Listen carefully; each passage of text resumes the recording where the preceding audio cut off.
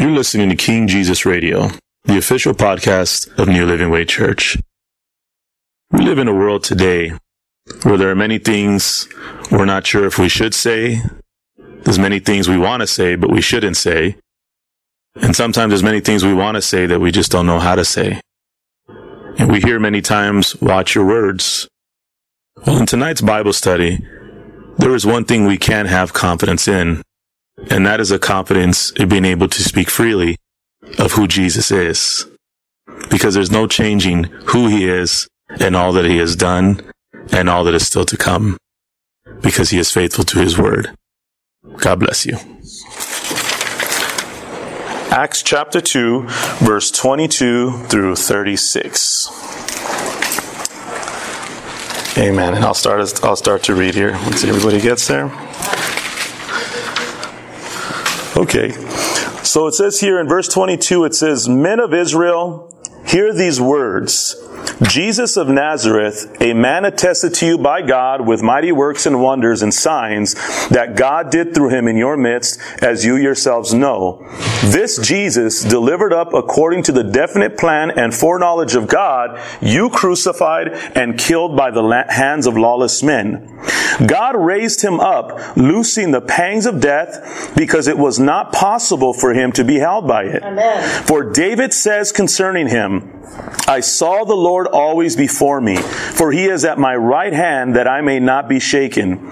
Therefore my heart was glad and my tongue rejoiced. My flesh also will dwell in hope, for you will not abandon my soul to Hades, or let your Holy One see corruption. You have made known to me the paths of life. You will make me full of gladness with your presence. Brothers, I may say to you with confidence about the patriarch David that he both died and was buried, and his tomb is with us to this day. Being therefore a prophet, and knowing that God had sworn with an oath to him that he would set one of his descendants on his throne, he foresaw and spoke about the resurrection of the Christ, that he was not abandoned to Hades, nor did his flesh see corruption. This Jesus God raised up, and of that we are all witnesses. Being therefore exalted at the right hand of God, and having received from the Father the promise of the Holy Spirit, he has poured out this that you yourselves are seeing and hearing. For David did not ascend into the heavens, but he himself says, the Lord said to my Lord, sit at my right hand until I make your enemies your footstool. Let all the house of Israel therefore know for certain that God has made him both Lord and Christ, this Jesus whom you crucified." Father, we just thank you for this word. We thank you, Father God, Lord Jesus, for, Father, just allowing us, Father, to be able to study this word, Lord. And we thank you, Father, that it is you speaking to us this night, Father. And Heavenly Father, I just ask you that by your Spirit, Lord, that you would teach us, instruct us, Father, and help us to apply it, Father, Lord, to everything that we learn here tonight, Father. We just thank you this night, Father, and we bless your holy name, Father. In Jesus' name we pray. Amen. Amen. So this will be our key scripture tonight. We'll be in Acts chapter 2, verse 22 through 36. And we're going to just be going verse by verse, going through this chapter here. But one of the things I did want to kind of point out here as I open this up right here is, one of the things we got to realize is when we're looking at the context of the scripture is in these portions of scripture, they're speaking to the men of Israel as it opens up men of Israel. They're talking to those that had at least knowledge of the law, had knowledge of, the different things of the law, of the word of God at that time. So everything that we're seeing here is to those that have some idea and knowledge of where these scriptures are coming from and their thoughts and how they've always been taught how it's going. So remember, the gospel is open to all the Gentiles, but as we go through the book of Acts, they really don't come to fully recognize that the gospel is not only for Israel and the Holy Spirit is not only for Israel, but they come to realize that the gospel of the Holy Spirit is for everyone. Amen. But this is something they learn along the way. So as we look at scripture here, even though you hear we're looking at the context into the type of people they're talking to, So therefore we can have an understanding of why the scriptures are being said the way they're saying. So that's just a little background on it. Doesn't mean we can't pertain the scripture to us, because we realize and know that the scripture is for us as well. Because the Bible says that we have been grafted in. We are all now one in Christ. Okay? So I just want to lay that out real quick. So in verse 22, he says, "Men of Israel, hear these words." So this is still part of when they were standing with the 11 in what we read last week. And they spoke on the prophet Joel. This is what's going on. This prophecy has been fulfilled. So now this is a continuation of this message that is going forward in this. And he's saying, hear these words. So now he's getting their attention. He's grabbing their attention as a preacher, minister, anyone who is declaring the word of God, or anybody who's trying to teach or share something with somebody. You definitely, you want their attention for it, right? So he's telling them, listen to these words, hear these words. How many of us know that there's a difference between hearing and listening? Absolutely. What's the difference? Yes, Summer. You can hear something, but that doesn't mean you're listening and taking in what's being said. Like, for example, there's so many times when I'm watching TV just for the background noise and oh, that's a good example. Yeah. Listen. You're not really listening to it. Yeah, I hear you. Everybody kind of, you guys agreement with that? It's about the same thing. Hearing and listening are different. If you got kids, you definitely know the difference between hearing and listening, because you realize they're not hearing and listening to you. You know, you realize when they're hearing you or they're actually listening to you. And then sometimes they may act like they're listening to you, and they did listen to you, but they're going to act like they only heard you. So, but then we also do that with them as well. So we're just as guilty as kids are.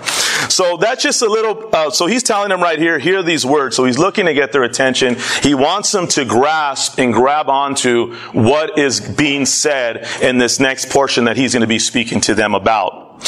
So, men of Israel, hear these words. This is how he opens it up. Jesus of Nazareth. Jesus of Nazareth.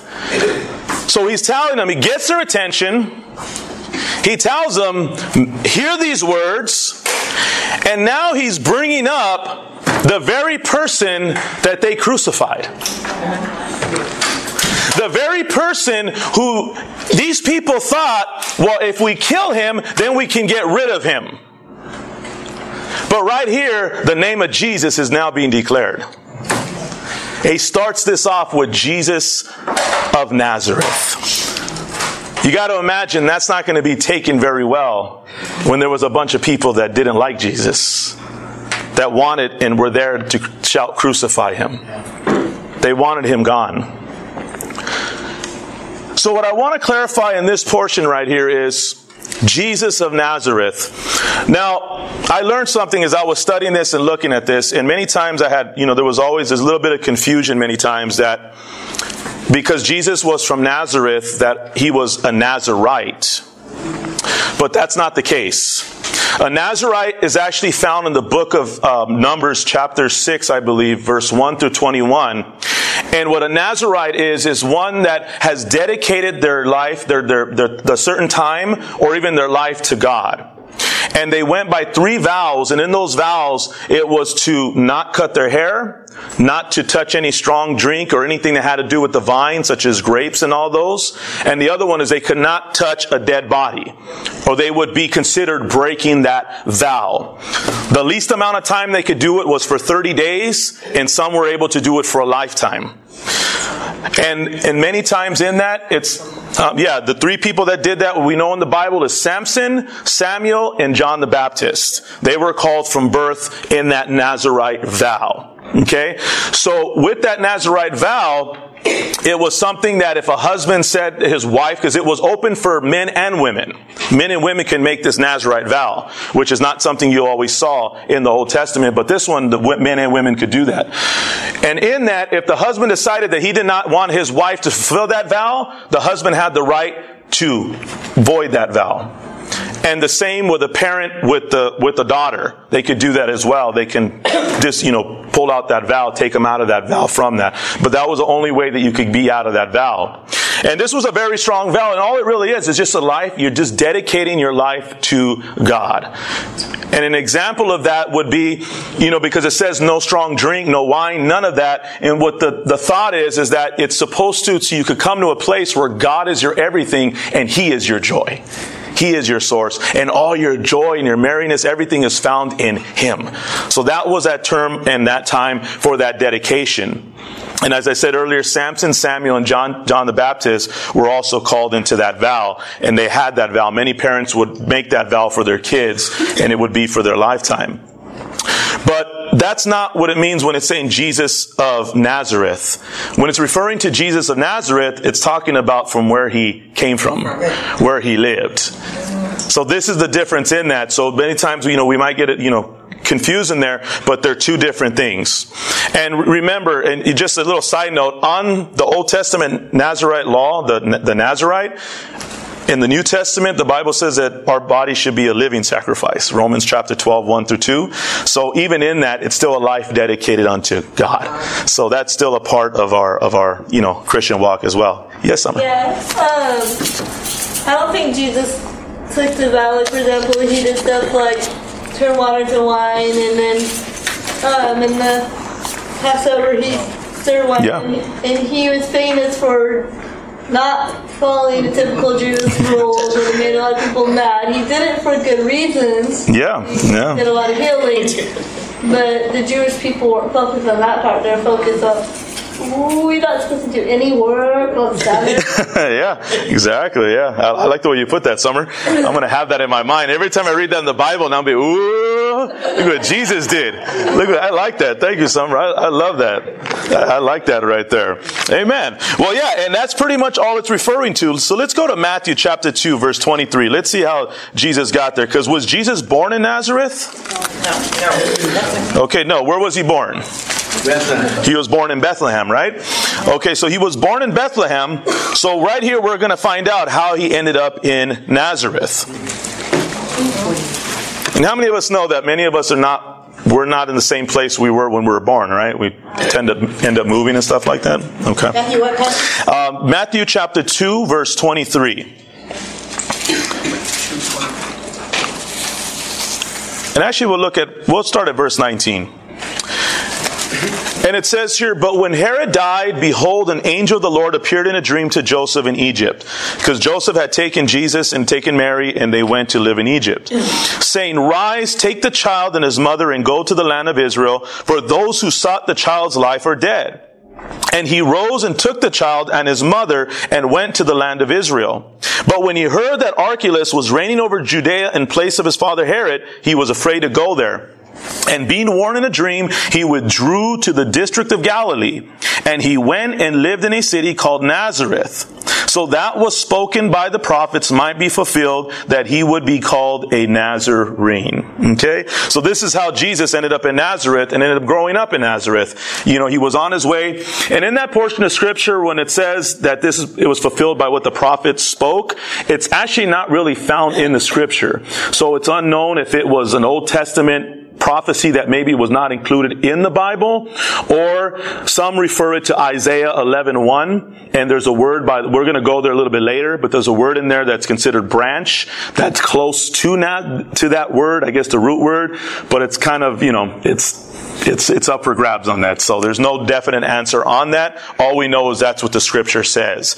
But in this portion, what I wanted us to focus on is this is how Jesus ended up in Nazareth. Just like all of us have a story of how we ended up in Downey, or how we ended up in Pico, or how we ended up in Montebello, or how we ended up wherever you ended up. We all have a story. Well, this was Jesus' story, how he ended up there. But we also see that God was in control of where he ended up. So you can have peace today knowing that maybe you love where you live and maybe you don't love where you live. And it may be temporary, but just know that God is also controlling where you live. Amen? It's a little extra in there. You can receive that. Amen? And a little bonus in there. So let's go to John chapter 1. Let's see what kind of place Nazareth is known for. John chapter 1. A couple books over here. And we're going to look at verse 45 through 46. Can somebody please read that? John chapter 1, verse 45 through 46.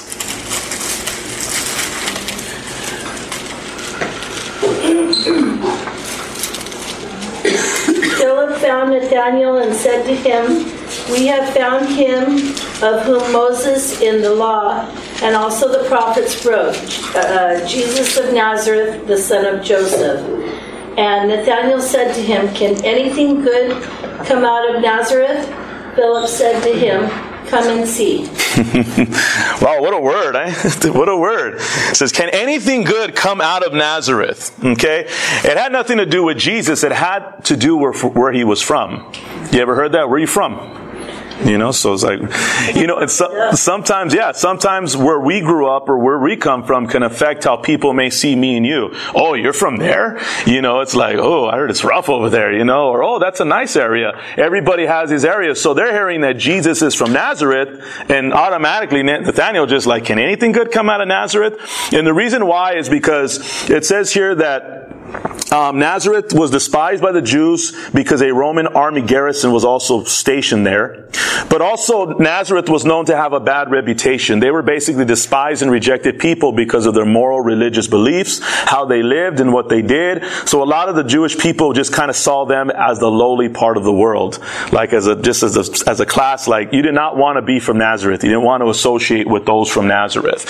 So now you're finding out Jesus, the one who's going to be declaring he's the Son of God, you find out, wait a minute, this guy's from Nazareth? Really? Like, can anything good come from there? You know, it's like, can anything good come from Pico Rivera? Can anything come good from Downey? Can anything good come from whatever city or wherever you're from? You know, you'll get asked that question. But what I love about that is because the Bible says that Jesus was also despised and rejected. So even though they may have associated him with Nazareth, that's okay because that's who Jesus came to identify himself with. Because he also knew what it was like to be judged from where you were from, your background, and what people thought about you even before they really knew you. Jesus went through this, and we see this here. Early Christians are found in Acts chapter 26, verse 9. Their names were known as Nazarenes. So some forms people would call Christians Nazarenes. And to this day, it's said that some Muslims still refer to Christians as Nazarenes. But what I love about this is that when we read about Jesus of Nazareth, think about it this way. How many of us in here have been restored by Jesus Christ? Amen. Amen? We've been restored by Jesus Christ. So how many of us know that not only can he restore you, but he can also restore where you came from? He can restore your background. He can restore your upbringing. He can restore anything and anywhere you've been. He can restore, and he has restored when you've chosen to put your faith in him. Because no matter if you came from a good neighborhood, you came from a bad neighborhood, no matter where you came from, because you've been restored in Jesus, you have life. And no longer can they look at you and say, oh, you should be like them and this and no. You've been saved and bought by the precious blood of Jesus Christ. And right here, this name in this place, Nazareth, will now be known Jesus of Nazareth. That's where Jesus was from. So whatever rejected or lowly or whatever, however they saw him, however they saw that place, now there was a new name attached to that place. It was Jesus of Nazareth. Just like you hear rappers, you hear sports athletes, you hear all these people come from these places, and yeah, they come from some rough areas, but now they're not just known for that, they're also known for the person who came out of that area. They're known for that person who came out of that city or out of that place. So it's amazing the power that Jesus has in that name. And he can have that in your life as well. So I just wanted to kind of put that out there. And it says, men of Israel, hear these words, Jesus of Nazareth. So again, they're hearing this word Nazareth, and already it's kind of like, really? Yeah. Do I really want to hear this? But it doesn't stop Peter. He goes on to say, a man attested to you by God with mighty works and wonders and signs that God did through him in your midst, as you yourselves know. So look at right here. He throws Jesus' name out, Jesus of Nazareth. But now he's saying attested, and that attested is to be approved, to declare, to show, to prove what kind of person anyone is, to prove by an argument, or even to prove by a demonstration. So when he's saying this tested you by God, he's saying to be approved by God. He proved himself that he was from God. And he's telling them how he did that. He did it with mighty works, with wonders, with signs that God did through him in your midst. And not only that, he's saying, as you yourselves know. You guys saw the miracles. You guys saw the wonders. You guys saw the signs that even you couldn't describe and how he did these. Remember, they ask him, whose authority are you doing this in? And he challenges them, and then because they're unwilling to answer, then he says, then neither will I tell you on what authority I do. So my question to you is, this is going to be a pop quiz. We just went through the book of Luke. We went through the Gospels. I pray you're reading your Bible. So let me ask a couple of questions out here. What are some of the mighty works and wonders and signs that God did through Jesus in the scriptures that we remember? And healing and healing and healing. But give me some details. Give me some details. He brought sight to the blind. Okay. Hearing to the hearing, and he even raised the dead and cast out demons. He walked on water. Wow. Yeah, amen. I'm missing some. No, yeah. Any exact The wine, I mentioned that. Yeah. In the cave that knew him, that he was God, even though he wasn't one of his servants. Yeah. Okay. Amen. Anybody else? Yes, Sister Kathy. He ministered faith when he says your faith has made you whole. Yes, he did. Yes. Anybody else? He killed that fig tree. Oh, yeah. Yeah. Curse that fig tree at the root, man. That's right. Anything else? He did. What about the woman with the issue of blood? The Samaritan woman. Yeah. What about the Roman centurion that came over and he says he heals his servant, and the other one he heals his son, and he took him at his word and he got back and it was healed. He even put an ear back together. Put an ear back on. Yeah, he put that one on. Yeah. And he, Would the man on the cross, the thief on the cross, would that? oh yes, definitely. Amen. Today you will be with me in paradise. That guy's worst day turned into the greatest day of his life. Even though it was the last day on regular life. But it was his first day of eternal life. Amen. Anybody else? Any other ones? Any other ones that come to mind? What's close to you? What do you hold on to? What's one of the scriptures in the Bible? One of the many mighty works, wonders, signs that Jesus did. Oh, he prophesied to Peter about when the rooster would crow. Yeah. Ooh, exposed his heart, man. Yeah, that was, yeah. Some might not see that as a sign, but that was definitely the truth right there, man. And he exposed them on that. But he also restored them. Anybody else? Yes, Miss. More of his teachings, like the example of the Mary and Martha. Amen. Yeah, that's right. His teachings. Amen. Changing tables. You went and flipped over tables. Yes, Elder. He fed like thousands with just the bread and Fed the 5,000. Yes, and it says that even it could have been up to 20 to 25,000 people, including women and kids. Amen. And this is just stuff that we know about that's in the... Oh yeah, and the book of John says if everything was written in the Bible, there would be not enough room to store everything that he did. There was just so much stuff that Jesus did. But what's there is what he wanted us to know. Amen. And so those are many things that Jesus did. And they knew. He rose from the dead. He rose from the dead. Yes. Amen. That's our greatest miracle. One of the greatest testimonies right there. Amen. Well, because he rose from the dead, we can say, oh, death, where is your sting? Yes. Amen. I think she's reading your notes. Right? Amen. Amen. She's been studying on that, huh? Amen. So let's look at a couple of scriptures of why he did this. Hold your place here in Acts, but let's go to Matthew chapter 9, verse 6 through 8. If somebody can please read that. Matthew chapter 9, verse 6 through 8.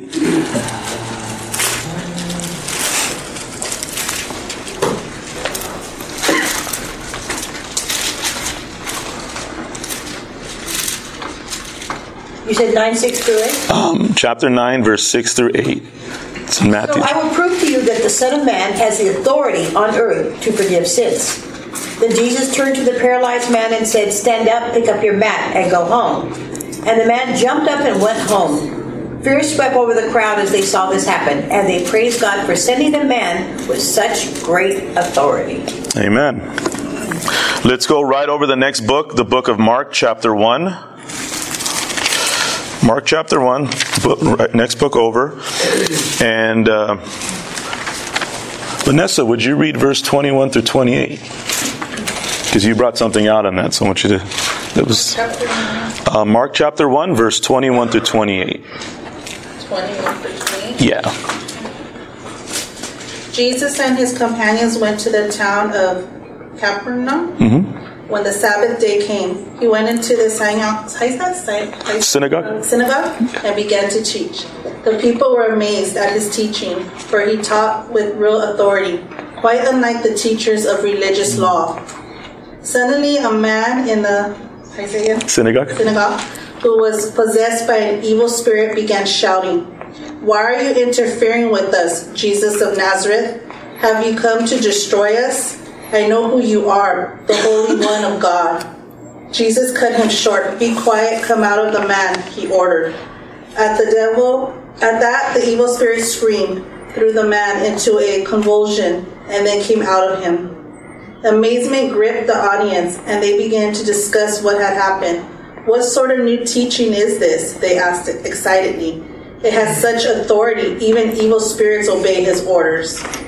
The news about the Jesus spread quickly throughout the entire region of Galilee. Amen. So we see here that Jesus' purpose as he was here, he was teaching, and he was teaching not just with words, but he was teaching and displaying in demonstration his authority. And the authority he had and how he did that is with the signs, wonders, and miracles. Because not only was he a man of his words, he was a man of action in his words. Because in that it proved that Jesus was not just speaking to speak, he was speaking, and he was speaking life. And right here you see he's teaching, and during the teaching, he's speaking with such authority, and not only that, a demon gets cast out during the service. That is amazing. That is the power of God in that. So why was it so important that they recognized Jesus' authority, the authority that Jesus had? Why do you believe that that was so important that Jesus' authority was recognized here? Because that's what these two portions of Scripture had to do with. It had to do with the authority. He says, now that you may know that the Son of Man has the authority to not only forgive sins, he tells the man, get up and walk, pick up your mat and walk. He displayed that. And then right here, he's teaching, and they're recognizing he's teaching with authority. And not only that, he uses that authority to command that demon to let go of that man. You had something, Summer? I think it's important that Jesus has authority and that people recognize his authority, because otherwise, if you try to use his name, it would mean nothing. And trust me, when you're battling demons, they can tell when you are a true believer or not. They can tell. And you got to recognize who your God is. You got to know the authority of your God and recognize who the authority is. Because it's very important to understand why Jesus was displaying and acknowledging and showing them his authority and letting them know where that authority is from. He was a Messiah. He's a Messiah. Let's go to John chapter 10, verse 18.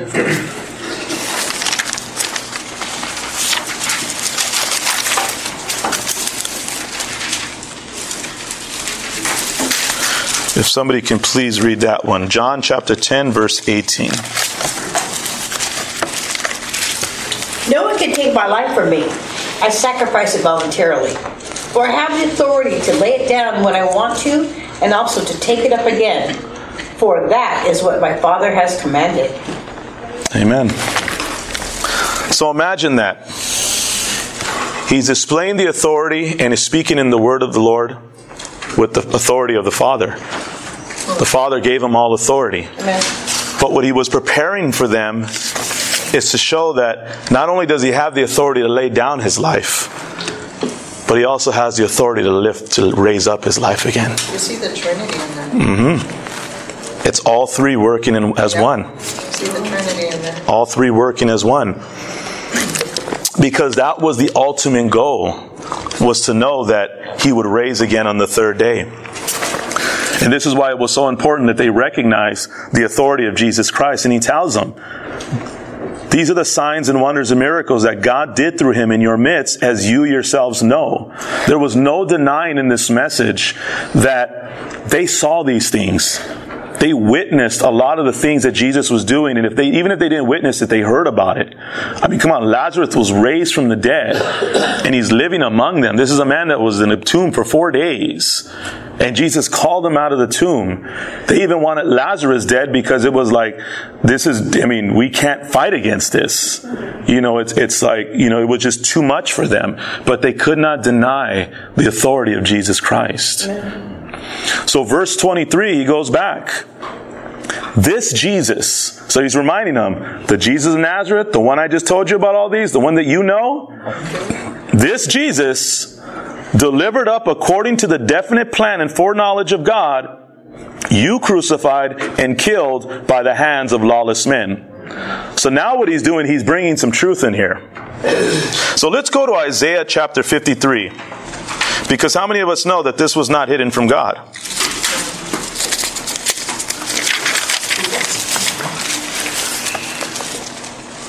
We're going to go back to Acts, but we're going to go to Isaiah chapter 53, and we're going to read this whole scripture in here, starting from verse 1.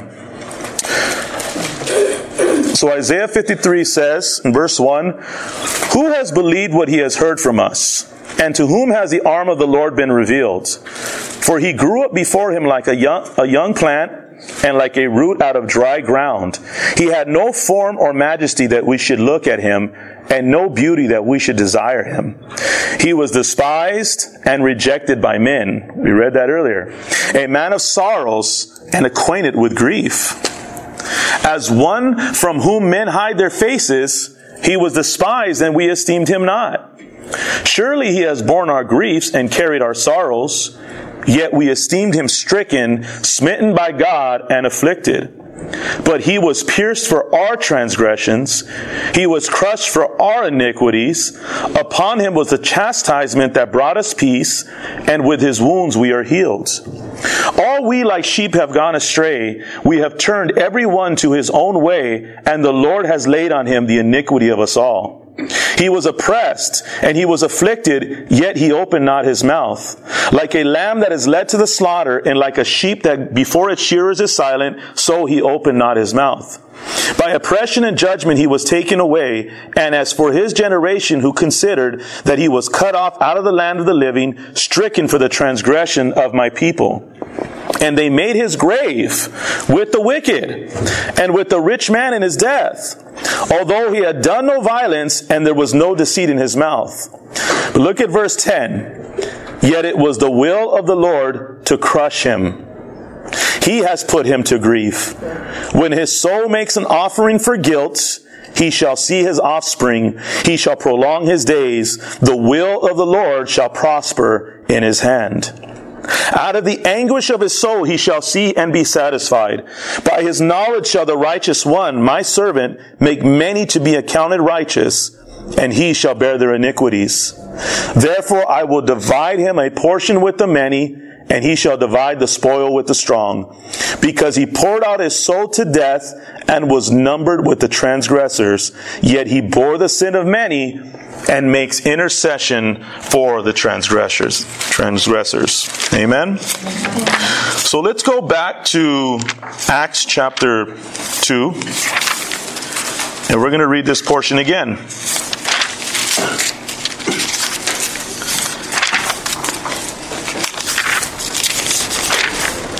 Because he makes it known to them here. He says in verse 23, "This Jesus delivered up according to the definite plan and foreknowledge of who? God. Of God." He's reminding them, this was all predestined. This was the will of God. But what he's doing is he's now bringing in accountability, because he's also reminding him, you crucified and killed by the hands of lawless men. This Jesus, though it was already planned, it was a definite foreknowledge of God, but you still have a responsibility in this, because this is the one you guys crucified. Right. He's reminding them of this. So let's go to John chapter 18. Let's see how the Pharisees and all the people kind of work this out here. John chapter 18, verse 31 through 32. If somebody could please read that. Then take him away and judge him by your own law, Pilate told them. Only the Romans are permitted to execute someone, the Jewish leaders replied. This fulfilled Jesus' prediction about the way he would die. Then Pilate went back into his headquarters and called for Jesus to be brought to him. Are you the king of the Jews? He asked him. Jesus replied, is this your own question, or did others tell you about me? Am I a Jew? Pilate retorted. Your own people are their leading priests, and their leading priests brought you to me for trial. Why? What have you done? Jesus answered, my kingdom is not an earthly kingdom. If it were, my followers would fight to keep me from being handed over to the Jewish leaders. But my kingdom is not of this world. Amen. So we see here, he says, and you killed them by the hands of lawless men. Some of your translations say them Romans, but it's really referring to lawless men or men without law. And we see how they worked all this out. Even Pilate caught him. He says, why don't you kill him? Why don't you sentence him? Oh, because it's against our law. So we're going to give him to you. That's why we need you to do it. Because in our law, we can't kill him. Talk about, I mean, this is, okay, let's go to Matthew chapter 27. Let's look at another portion here.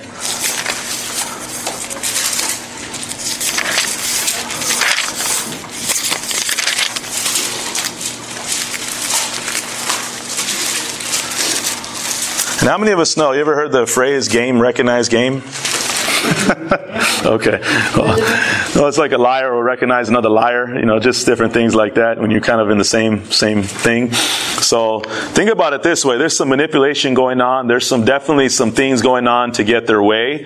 And how many of us know that Pilate knew how to get this done as well? So he recognized these guys are, there's a whole motive behind this. It was just to get their way. So this is what Pilate does in this portion of Scripture in Matthew chapter 27, verse 24 to 25. He says, so when Pilate saw that he was gaining nothing, but rather that a riot was beginning, he took water and washed his hands before the crowd, saying, I am innocent of this man's blood. See to it yourselves. And all the people answered, his blood be on us and on our children. They just brought curses upon themselves right there. And then as we read and we studied in the book of Luke in AD 70, that all came to pass. They called that upon themselves. But see, Pilate recognized that. And even though Pilate washed his hands, we know that he's guilty as well because he knew what he was doing. But at this point in time, they didn't care. They just wanted their way, and they were going to work it out the best way they can do it to get their way. And that was to use at the hands of lawless men. But I remember, and I believe I've shared this many times, growing up, I didn't really ever understand why Jesus died the way he did. And many times I always looked at it, well, those Romans, man, they killed Jesus, man. And I had this dislike and hate for the Romans because I'm like, the Romans killed him. Because that's what you always see. You see the Roman soldiers and all of that. But then later as I grew up and I started to read the Bible, I'm like, wait, Rome was only a tool. It was the Jewish people that set all this up. And of course, as you read on, then you recognize, well, I put them up there, and then we recognize that God was in control of the whole thing. But the reality is, it wasn't just the Romans, but yet, because they're the face in the front, they're the ones that take the rap. For those that don't know the whole story behind it. Remember, there's always a whole story, right? So I didn't know the whole story yet. It wasn't until later that I got to figure that out. And he's reminding them of that. He's saying, and killed by the hands of lawless men. You guys set all this up. So he's bringing all that out to them. So they may have been innocent in their own eyes, but how many of us know that they were guilty in God's eyes? Yeah. So even though they were self-righteous in their own eyes, according to them, they did everything according to the way they were supposed to do it according to the law. We didn't kill them. We didn't put them on the cross. But they were still guilty in God's eyes. Because they knew in their heart what they were plotting to do and what their intentions were. And all Peter is doing is just bringing this out. So now this next portion is verse 24 to 28, and it says, God raised him up, loosing the pangs of death, because it was not possible for him to be held by it. Oh, so now he's bringing out life. He's saying, this Jesus of Nazareth that you saw do the signs, wonders, and miracles, this Jesus that even though God knew all of this, but you crucified him by the hands of lawless men, but this Jesus, God raised him up. God raised him up. This is the hope. This is the power of the message. The whole thing is, but this is where now he's starting to get their attention. God raised him up, loosing the pangs of death, because it was not possible for him to be held by it. For David says concerning him, I saw the Lord always before me, for he is at my right hand, that I may not be shaken. Therefore my heart was glad, and my tongue rejoiced. My flesh also will dwell in hope. For you will not abandon my soul to Hades, or let your Holy One see corruption. You have made known to me the paths of life. You will make me full of gladness with your presence. Can you explain to me, the Holy One will not see corruption? We're going to get there right now. We're going to get there right now. So, he's now declaring and saying that God raised him up. And to loose is to be freed. He freed him from death. So, if somebody would like to read Romans 8:11, please, you can turn there and read Romans 8:11, and if somebody can prepare 1 Corinthians chapter 15, verse 50 through 58, please. The Spirit of God who raised Jesus from the dead lives in you. And just as God raised Christ Jesus from the dead, he will give life to your mortal bodies by this same Spirit living within you. Amen. Amen. Praise the Lord. So that same Spirit that rose Christ Jesus from the dead lives in me and you today. Yeah. And the other scripture would be 1 Corinthians chapter 15, verse 50 through 58. If somebody can please read that. 1 Corinthians 15, verse 50 through 58. 15? Yeah, 15 through 50. Chapter 15, verse 50 through 58.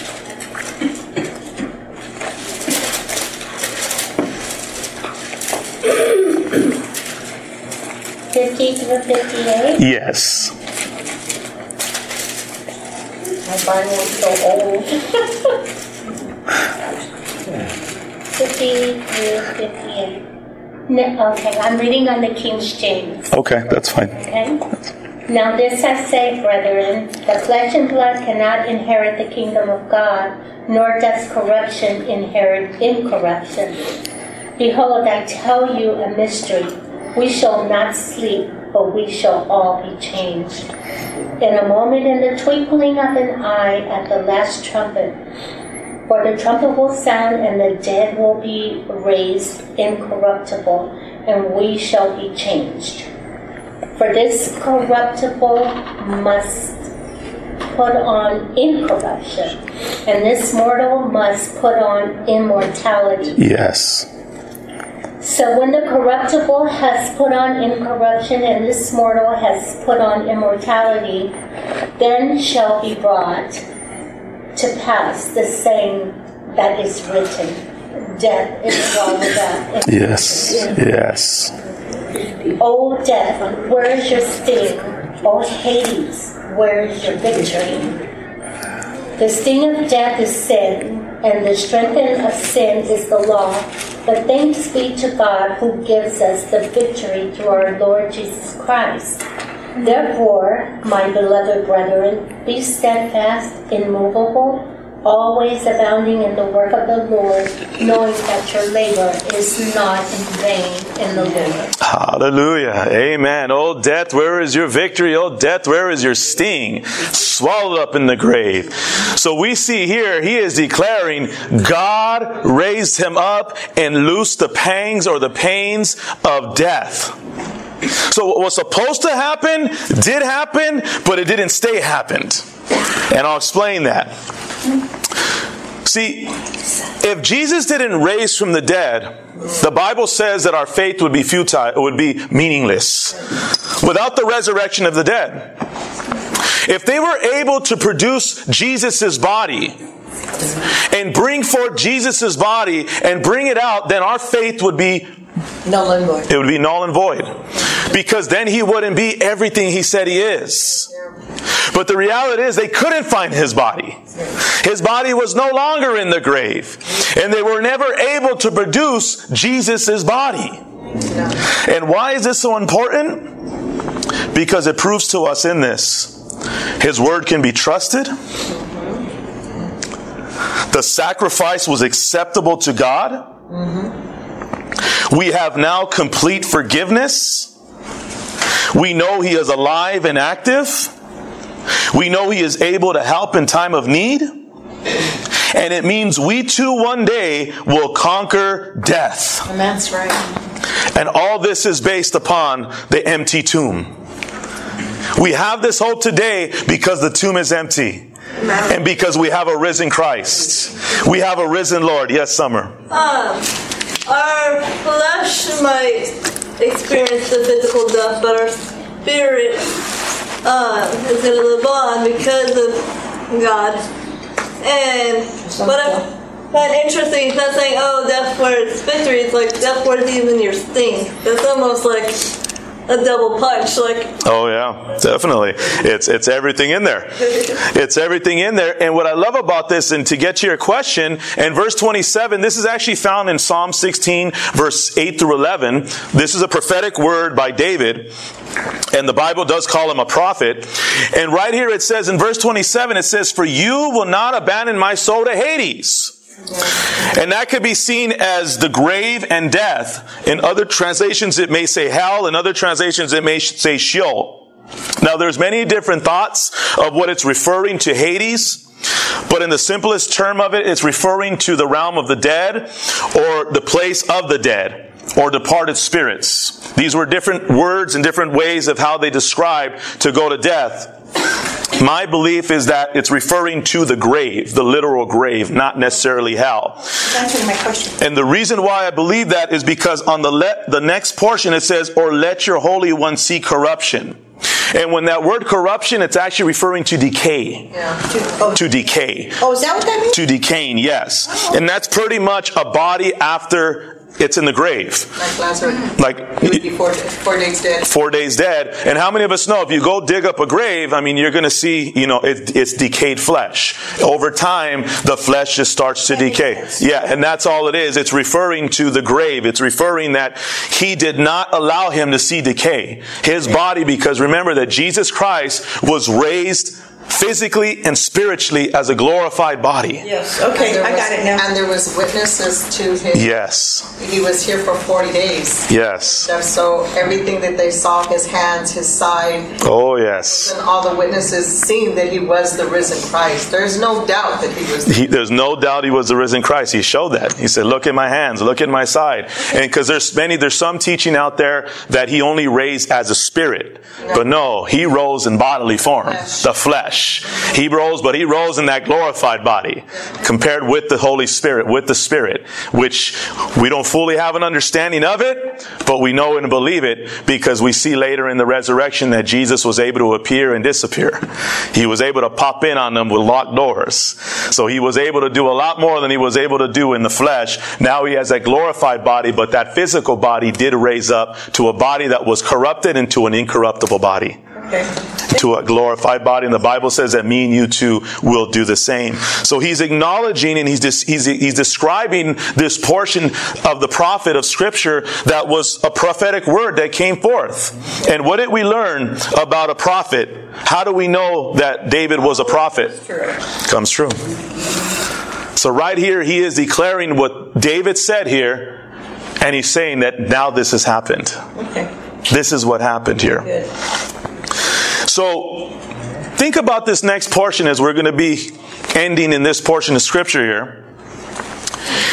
He says in verse 29, "Brothers, I may say to you with confidence."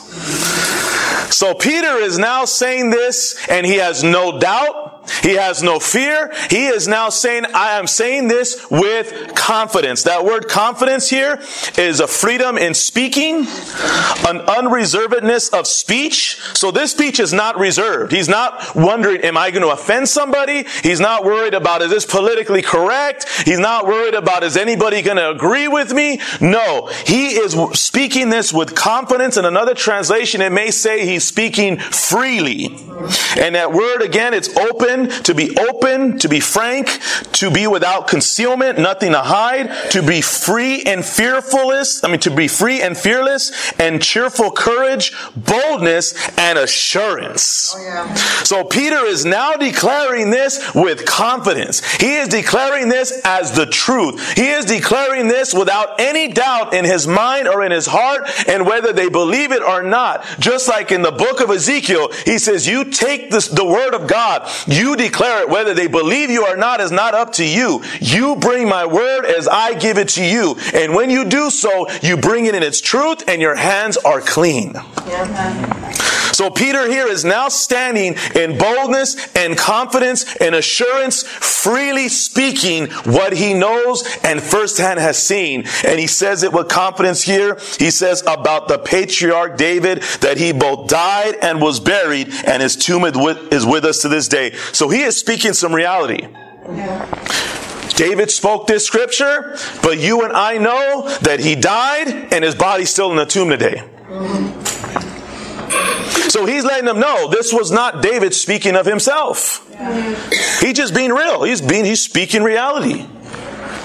But he's saying it with confidence. And he's saying, being therefore a prophet, and again we said he's a prophet because it came to pass. And knowing that God had sworn with an oath to him that he would set one of his descendants on his throne, and that's referring back when he told him, you can find it in 2 Samuel chapter 7, verse 12 to 13. He says, I will establish your kingdom forever. And yes, he's referring some parts to Solomon, but how many of us know Solomon didn't live forever? That's Jesus. It's because Jesus would come from the lineage of David. And he would establish his throne forever in Jesus. And he kept that promise. In verse 31, it says, he foresaw and spoke about the resurrection of the Christ. And he refers back to the scripture that he was not abandoned to Hades, nor did his flesh see corruption. David's in the tomb. His body's decayed. His bones are probably there. But Jesus is not. Gotcha. He is no longer in that grave. And he's reminding them of this in the scripture. And again, now he says, this Jesus again. He keeps going back. This Jesus, reminding them everything that's been brought out. God raised up, and of that we all are witnesses. So witnesses, a spectator of anything. We've read also a martyr, someone who's willing to die for the cause and their belief, someone who's killed for their belief. And we know many of them, pretty much all the disciples were killed except John. And it says here also in the Webster's, it's also be looked as a testimony, an attestation of a fact or an event. One that gives evidence. One who has personal knowledge of something. Something serving as evidence of proof. So Peter is not only speaking from a place of something he's heard. Peter is speaking from a place that he saw. Amen. Peter saw the death. Peter saw the resurrection. Peter saw the ascension. And now he's telling them, and you are now all witnesses that we are filled with the Holy Spirit. Amen. Everybody now is a witness that they got to hear them speaking in their languages in other tongues, but yet every one of them heard them speaking in their own language, telling about the mighty works of God. And there was no denying this. They could not deny what they heard. And Peter is now only declaring what now he has seen and heard. And he is declaring everything that he saw. And now he's not only that, he's now getting an understanding of what was going on. In verse 33, he says, being therefore exalted at the right hand of God, and having received from the Father the promise of the Holy Spirit, he has poured out this that you yourselves are seeing and hearing. Just what we were saying right now. This is the promise that Jesus said. that he would pray the Father that he would send. Thank you, Jesus. And that was to send his Holy Spirit. Amen. But now he's not just telling them about it. He's saying, this is the promise that you're seeing now at work. This is what you just heard. This is what you're seeing. It's the promise fulfilled in Jesus Christ. And that's also confirmation and also assurance that everything Jesus said he is, he is. Amen. In declaring this to the people. What I love about this is that each one of me and you are now witnesses of Christ. Amen. Because maybe we weren't there in the actual physical death and resurrection of Jesus Christ. But today you're here because Jesus, God drew you by his Son, by his Spirit. You're still here today because God has done changes in your heart and in your life that only you can know, that only he could do. He knows stuff about you and loves you so much. Been so patient with me and you. And you could be assured and know that your God is the risen Christ and that he is faithful to you. You're a witness in this world. No matter where you were brought up, no matter your background, no matter you had all money, you didn't have no money, whatever it was, doesn't matter. Because it's a matter of who you are now in Christ. And we could also be those witnesses. Look at John chapter 7, verse 37 to 39 real quick. Let's turn there real fast. Hold your place in Acts though. John 7, what? John chapter 7, verse 37 through 39. I'm going to read this. It says, on the last day of the feast, the great day, Jesus stood up and cried out, if anyone thirsts, let him come to me and drink. Whoever believes in me, as the scripture has said, out of his heart will flow rivers of living water. How many of us know that when Peter was speaking here, there was rivers of living water flowing out to these people? There was life speaking out to these people. Peter was not speaking to condemn them. He was speaking, just giving them truth. He was speaking life. He was speaking Jesus to them. And in verse 39 it says, now this he said about the Spirit, whom those who believed in him were to receive, for as yet the Spirit had not been given, because Jesus was not yet glorified. So what we're seeing here is now Jesus has been glorified. The Holy Spirit has now come and filled his people. And now those rivers of living water, that life-given word of Jesus, is now flowing out to these people by the Holy Spirit. And the Holy Spirit is speaking through Peter and declaring all the praises of God. And not only that, he's confirming the word of God that was spoken from long ago. And he says in verse 34, for David did not ascend into the heavens, but he himself says, the Lord said to my Lord, sit at my right hand until I make your enemies your footstool. Amen. Psalm 30. That's Psalm 110, verse 1. Now he's giving them understanding to what the scripture and who the scripture was referring to. And he's letting them know again, this is not about King David. This is about King Jesus. But what I love about that is he's explaining it to them with understanding. Because he knows, they know the scriptures. They've read these scriptures. They talk about these scriptures. They wonder, who is the scripture referring to? And he's declaring in freedom and liberty, saying, it's talking about Jesus. This is who it's talking about. It's talking about Jesus.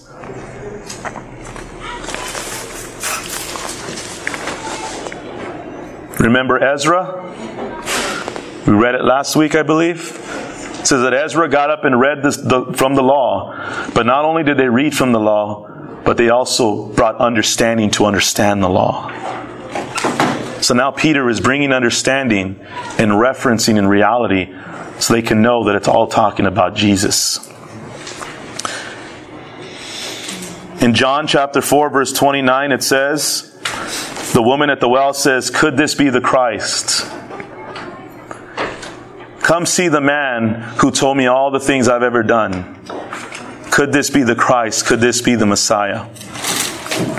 And in this portion of Scripture, in verse 36, it says, "Let all the house of Israel therefore know for certain that God has made him both Lord and Christ." That's a stamp. That is it. Let all the house of Israel know that God has made him now both Lord and Christ. Done.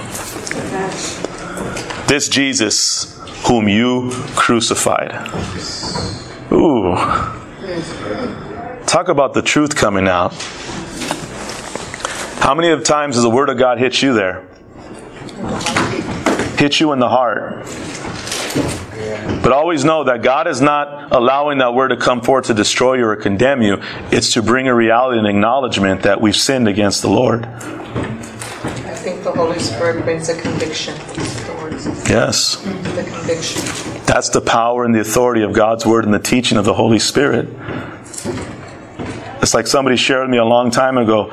I was one day bringing the Word of the Lord or something, and I said something like, "I hope this Word ministers to you." And I was approached after, and I'm glad he did. He says, he just gave me words of advice. He says, "Don't ever hope the Word of God will minister to somebody. If you believe the Word of God to be so, then believe that it has all the authority to do all He says He's going to do." And that brought into my heart, I got to preach and teach this Word with conviction. There you go. But I also got to receive this Word with conviction. Recognizing that it's His Word, and believing and knowing that His Word is faithful. We're going to close up with these scriptures here in John chapter 3. John chapter 3, verse 35 to 36.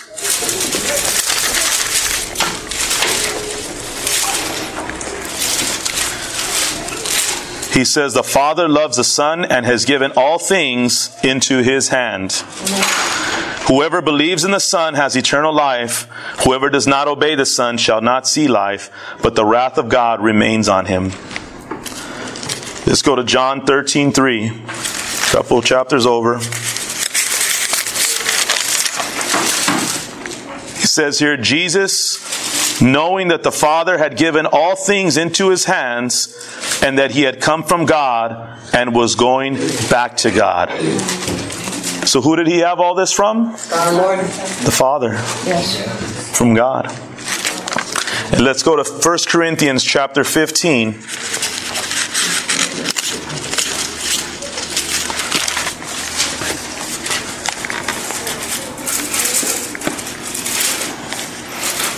Verse 24.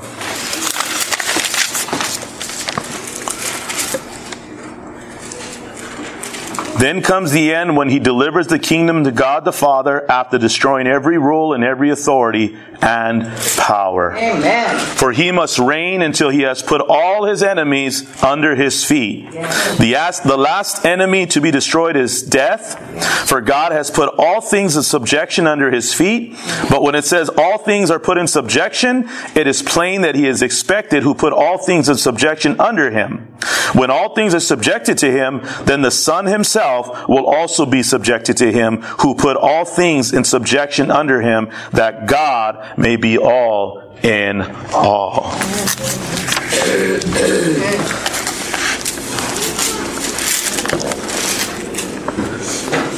See, God is God above all, and Jesus is Lord above all. Don't ever doubt. Don't ever have a fear. Don't ever try to sugarcoat who Jesus is. One of my biggest convictions is we can disagree on a lot of things. That's fine. As long as we never disagree on the gospel and who Jesus is. That's the only thing I will not stand in agreement with, is that I can agree to disagree, but not when it comes to the gospel and who Jesus is. Because if we try to change who Jesus is, Amen. then we're changing the gospel. Ooh, wow. So all those disagreements that we may have, like I said, in many things, a lot of different thoughts, a lot of different areas, that's fine. Doesn't change, but as long as it doesn't change who Jesus is. Yes. That's our main focus on there. I apologize, but I need that. We try to change who Jesus is. What did you say? I don't remember. We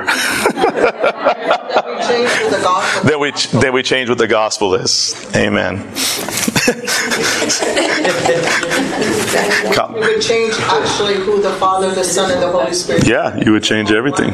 You would change everything. That's God speaking through you. That's why you don't remember. Yeah, I got to listen too, huh? I got to listen too, man. Well, somebody wrote that President Carter had said something about Christians that was totally erroneous, and somebody called back and said, "Look, he is an infallible God is." So that's exactly Amen. a perfect answer for that. Yes, and you know what? And this is just to give us that confidence and that boldness, that freedom, to know that we can declare who Jesus is. Because always remember, it's God looking to draw those back to Himself. He says, Jesus whom you crucified, which we end with, but we'll start us off for next week. It's always to get to the heart of people. Not to condemn them, not to tell them how messed up they are. It's to tell them who Jesus is and everything that He did for them. One of the greatest ways we can do that is in the lives we live. But it also can be in our words. It could be the life that we speak into somebody's life. Not to tear each other down, but to build each other up. To declare that and to know that you can have confidence. We might not know a lot of different things.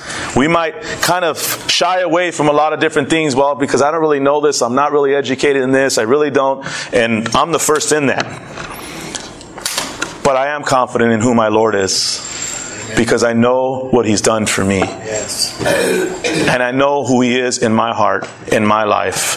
And therefore, that's why I'm able to tell you and tell others about Him.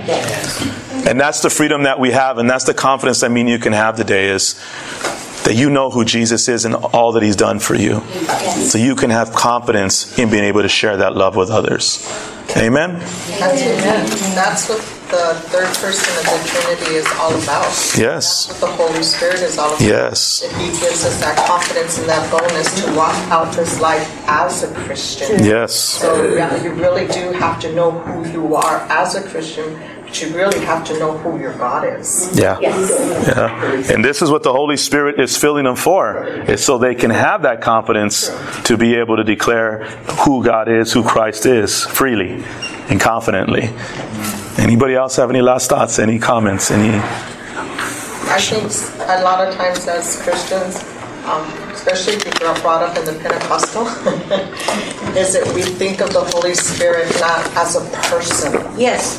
We think of it as a force or oil or fire or different things. But He's a person. Yes. He's the third person of the Trinity. And I think that's where sometimes people miss it and why a lot don't really want to know about Him or what He does. Yes. Amen.